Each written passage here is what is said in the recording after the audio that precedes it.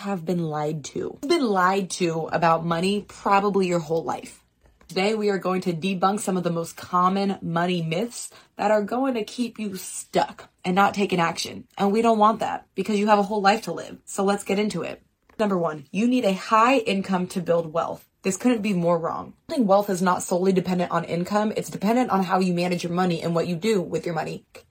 Real and honest with yourself about your finances and knowing how much you spend in each category, your necessities, your wants and the things that you just desire to have, and then your savings and investments can give you a good idea and overall picture of the percentages in which you are spending money, After you recognize these percentages, then you can make adjustments and you can start to invest more, save more, and truly map out your future financially free game plan, which is possible for you even if you are not a high net worth individual, which most young adults aren't. 2, credit cards are always bad.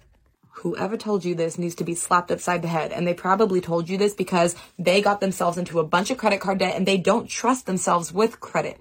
But if you learn how to use credit responsibly, it can be one of the greatest assets in your life.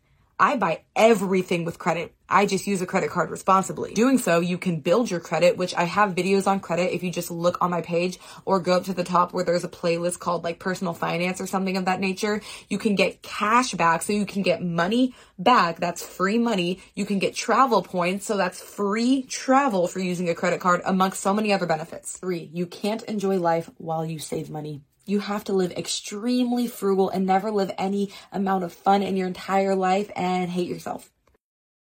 I'm a firm believer that you can spend frivolously on the things that you actually love while cutting back on the things that don't really bring actual joy into your life. If you like your coffee, great. Drink coffee as much as you want. But if it's just filling a void for you to go impulse shopping on Amazon when you don't really need it and it doesn't really do that much for you other than like some instant gratification, that's an area that you can cut back. So spend on the things that you love, cut back on the things that you really truly don't if you're honest with yourself, and you can find that balance. If you want to learn more money myths and how they may play a role in your life or way of thinking and contribute to the decisions that you make, just comment down below because there's a lot to go over. And while we don't spend all of our time talking about finance on this page, we are having a financial freedom month this month where a lot of the content is going to be related to finance and helping you adopt that abundant mentality and taking action towards creating your future financially free self. So if you're not a part of my Facebook community, join. The link is in my stand store, and every single week we're doing a different topic, speaking on a different topic in regards to finance. At first, it was